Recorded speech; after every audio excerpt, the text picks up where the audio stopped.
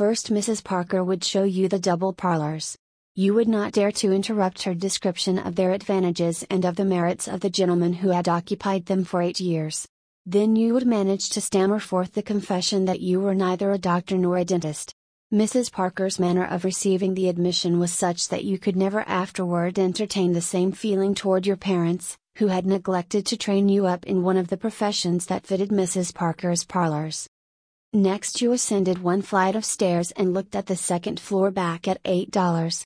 Convinced by her second-floor manner that it was worth the $12 that Mr. Toosenberry always paid for it until he left to take charge of his brother's orange plantation in Florida near Palm Beach, where Mrs. McIntyre always spent the winters that had the double front room with private bath, you managed to babble that you wanted something still cheaper.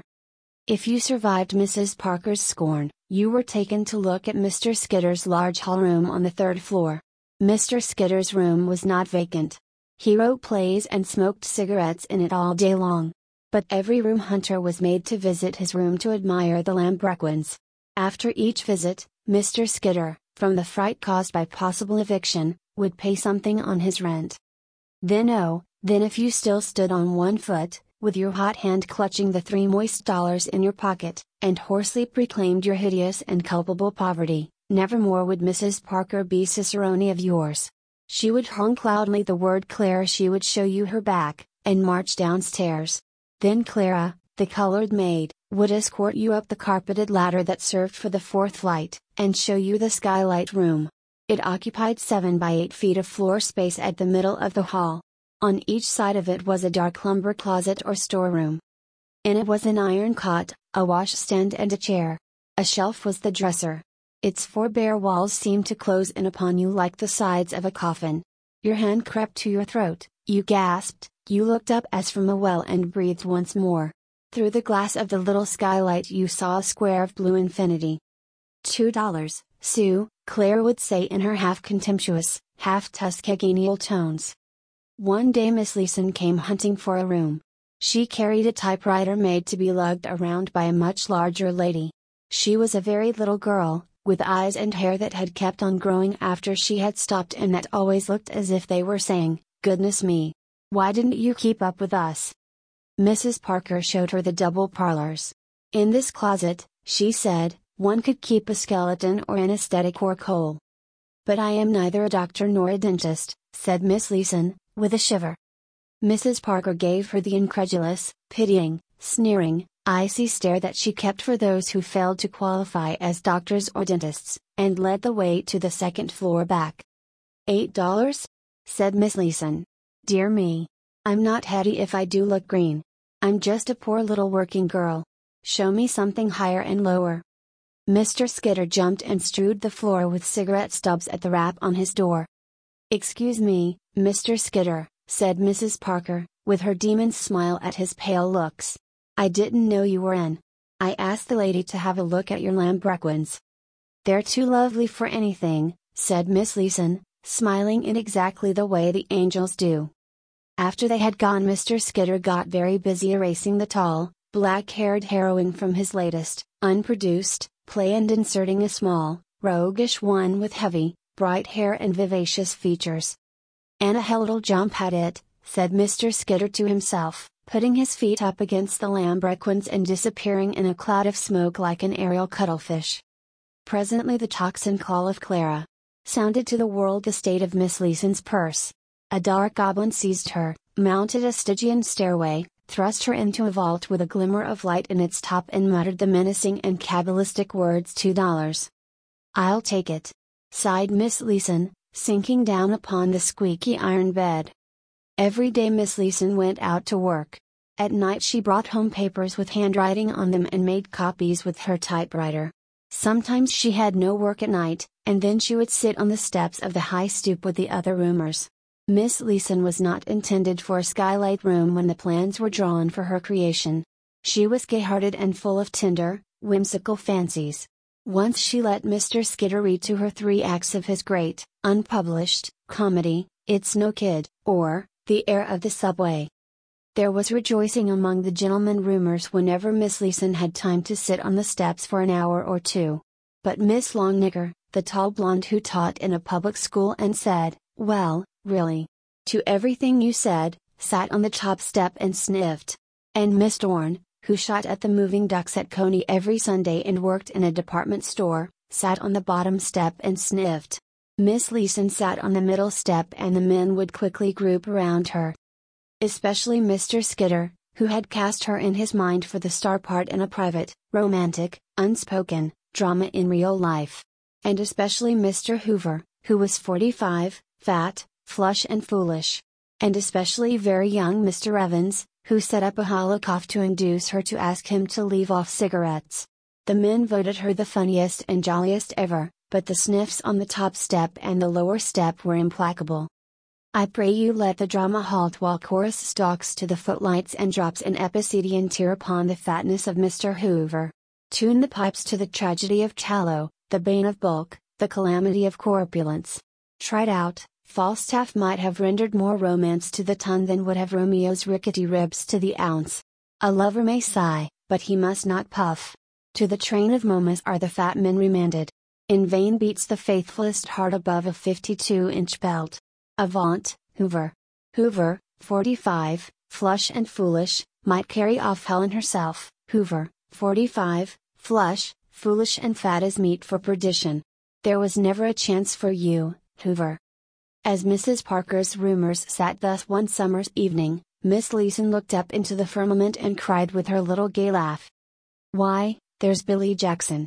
I can see him from down here, too." All looked up, some at the windows of skyscrapers, some casting about for an airship, Jackson guided. "It's that star," explained Miss Leeson, pointing with a tiny finger. "Not the big one that twinkles, the steady blue one near it. I can see it every night through my skylight. I named it Billy Jackson." "Well, really?" said Miss Longnecker. "I didn't know you were an astronomer, Miss Leeson." "Oh, yes," said the small stargazer, "I know as much as any of them about the style of sleeves they're going to wear next fall in Mars." "Well, really?" said Miss Longnecker. "The star you refer to is Gamma, of the constellation Cassiopeia. It is nearly of the second magnitude, and its meridian passage is—" "Oh," said the very young Mr. Evans, "I think Billy Jackson is a much better name for it." "Same here," said Mr. Hoover, loudly breathing defiance to Miss Longnecker. "I think Miss Leeson has just as much right to name stars as any of those old astrologers had." "Well, really?" said Miss Longnecker. "I wonder whether it's a shooting star," remarked Miss Dorn. "I hit 9 ducks and a rabbit out of 10 in the gallery at Coney Sunday." "He doesn't show up very well from down here," said Miss Leeson. "You ought to see him from my room. You know you can see stars even in the daytime from the bottom of a well. At night my room is like the shaft of a coal mine, and it makes Billy Jackson look like the big diamond pin that Night fastens her kimono with." There came a time after that when Miss Leeson brought no formidable papers home to copy.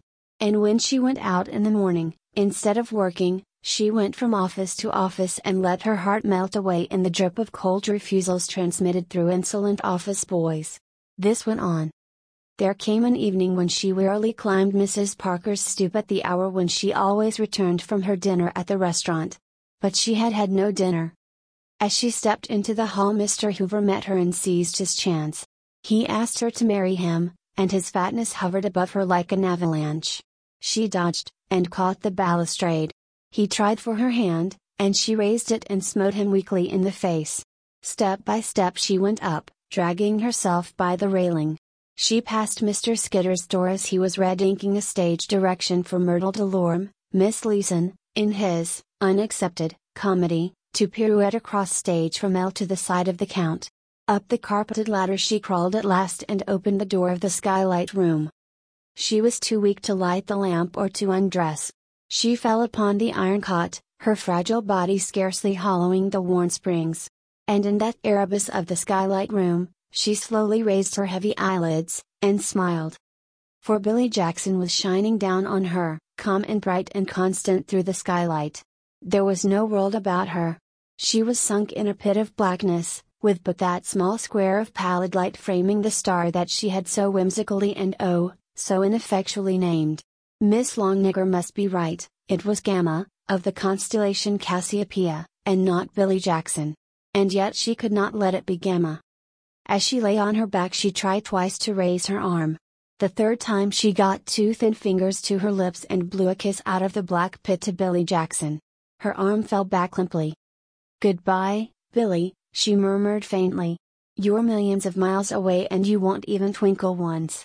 But you kept where I could see you most of the time up there when there wasn't anything else but darkness to look at, didn't you? Millions of miles. Goodbye, Billy Jackson." Clara, the colored maid, found the door locked at 10 the next day, and they forced it open. Vinegar, and the slapping of wrists and burnt feathers proving of no avail, someone ran to phone for an ambulance.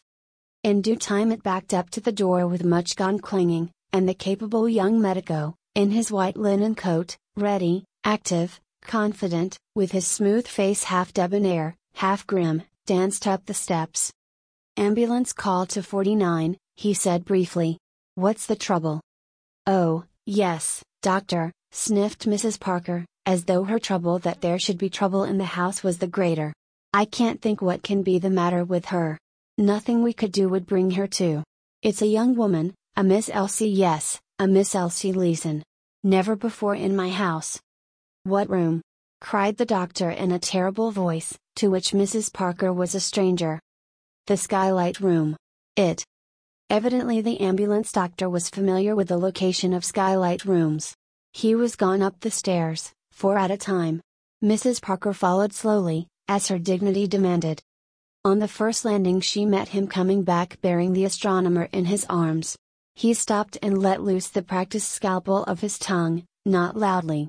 Gradually Mrs. Parker crumpled as a stiff garment that slips down from a nail. Ever afterward there remained crumples in her mind and body. Sometimes her curious roomers would ask her what the doctor said to her. "Let that be," she would answer. "If I can get forgiveness for having heard it I will be satisfied." The ambulance physician strode with his burden through the pack of hounds that follow the curiosity chase, and even they fell back along the sidewalk abashed, for his face was that of one who bears his own dead. They noticed that he did not lay down upon the bed prepared for it in the ambulance the form that he carried, and all that he said was, "Drive like H.L. Wilson," to the driver. That is all. Is it a story? In the next morning's paper I saw a little news item, and the last sentence of it may help you, as it helped me, to weld the incidents together. It recounted the reception into Bellevue Hospital of a young woman who had been removed from number 49 East Street, suffering from debility induced by starvation. It concluded with these words: "Dr. William Jackson, the ambulance physician who attended the case, says the patient will recover.